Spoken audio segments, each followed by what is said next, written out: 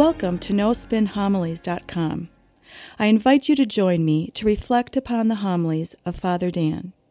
Father Dan will challenge us to open our heart, mind, and soul to the Word of God.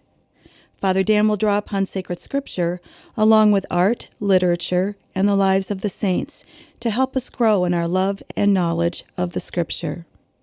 In doing so, we can become the living Word of God in this world. Now it is my pleasure to present to you No Spin Homilies.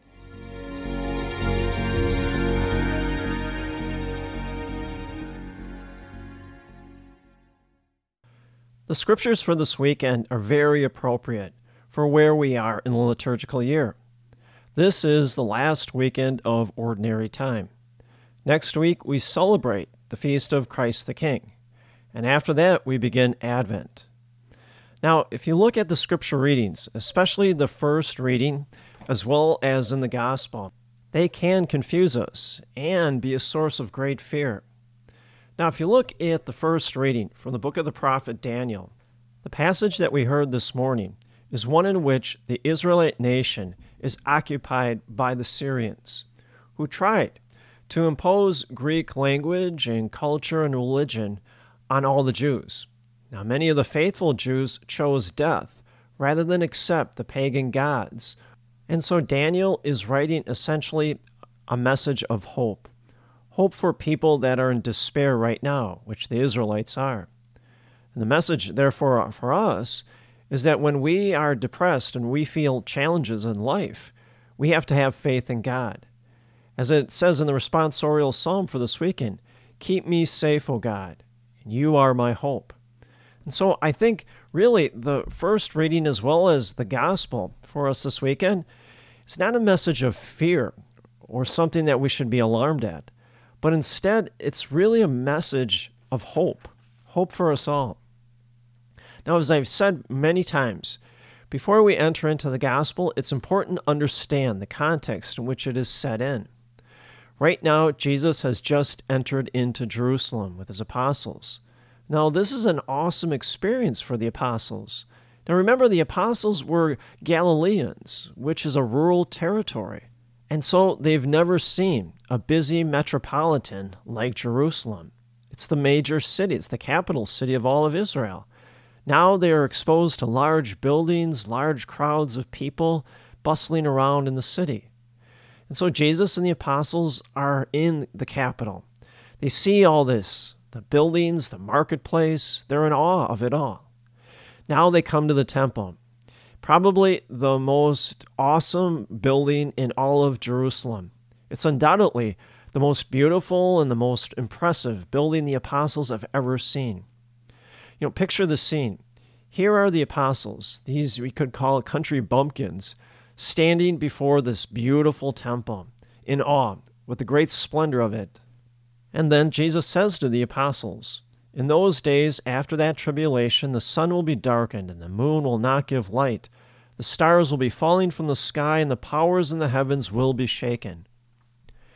Now, upon hearing this, you would think that the apostles are really shocked. A good analogy to help us understand and appreciate what is going through the heads of the apostles. Can you imagine yourself in Washington, D.C., gazing upon one of the many statues, the Lincoln Memorial, the Washington Monument, or even the Capitol building. And Jesus comes up to you and says, all of this will be torn down in your generation. Or picture yourself in St. Peter's Basilica in Rome, and Jesus tells you the same message. All of this will be destroyed. Now, this is shocking language. It's hard to believe that it could actually happen. And yet he tells the apostles it's going to happen in their time. In fact, the entire world will be destroyed. Now, again, listen to what Jesus says. "In those days after the tribulation, the sun will be darkened, the moon will not give light, the stars will be falling from the sky, and the powers in the heavens will be shaken." Now, can you imagine what is going through the minds of the apostles? Here is Jesus, the Son of God, telling them that the whole world, as they know it, will be destroyed. And they will be witnesses to it. It's all going to happen in their generation. Now, this language that Jesus is using we refer to it as apocalyptic language, which apparently describes the end times. Now, the apocalyptic language has been very popular for centuries on end, and not just through our current century, but for hundreds and hundreds of years, people have been fascinated with the end of the world. When is it going to happen? How will it happen? Now, if you go to any bookstore, or if you go to any bookstore online, you'll see pages after pages, or shelves after shelves, talking about the end of the world. Several years ago, there was that series called Left Behind, sold millions and millions of copies. There was that movie several years ago that was entitled 2012. It was a prediction of the end of the world and how and when it would happen. So many people have been fascinated with this event. So what are we to make of these readings? And how are we to understand the message of Christ in Daniel? Well, if we take this gospel as well as the book of the prophet Daniel as a literal description of the universal and cosmological events that will definitively occur during the time of the apostles, well, then we're going to stand on some pretty thin ice. Well, how can this be? Well, listen to what Jesus says a little bit later. Amen, I say to you, this generation will not pass away until all these things have taken place. Heaven and earth will pass away, but my words will not pass away. Now, when Jesus says all these things will happen before this generation passes away, it means it'll all take place precisely during Jesus' time and during the time of the apostles. The sun will be darkened, and the moon will not give light. The stars will fall from the sky. Well, all this should have taken place during Jesus' time. Well, what's the implication here? Well, if we take these readings literally, it looks like Jesus is dead wrong. Why? Because the world is still here. The moon is still up in the sky at night. The sun is still illuminating the earth. The stars are still up in the sky.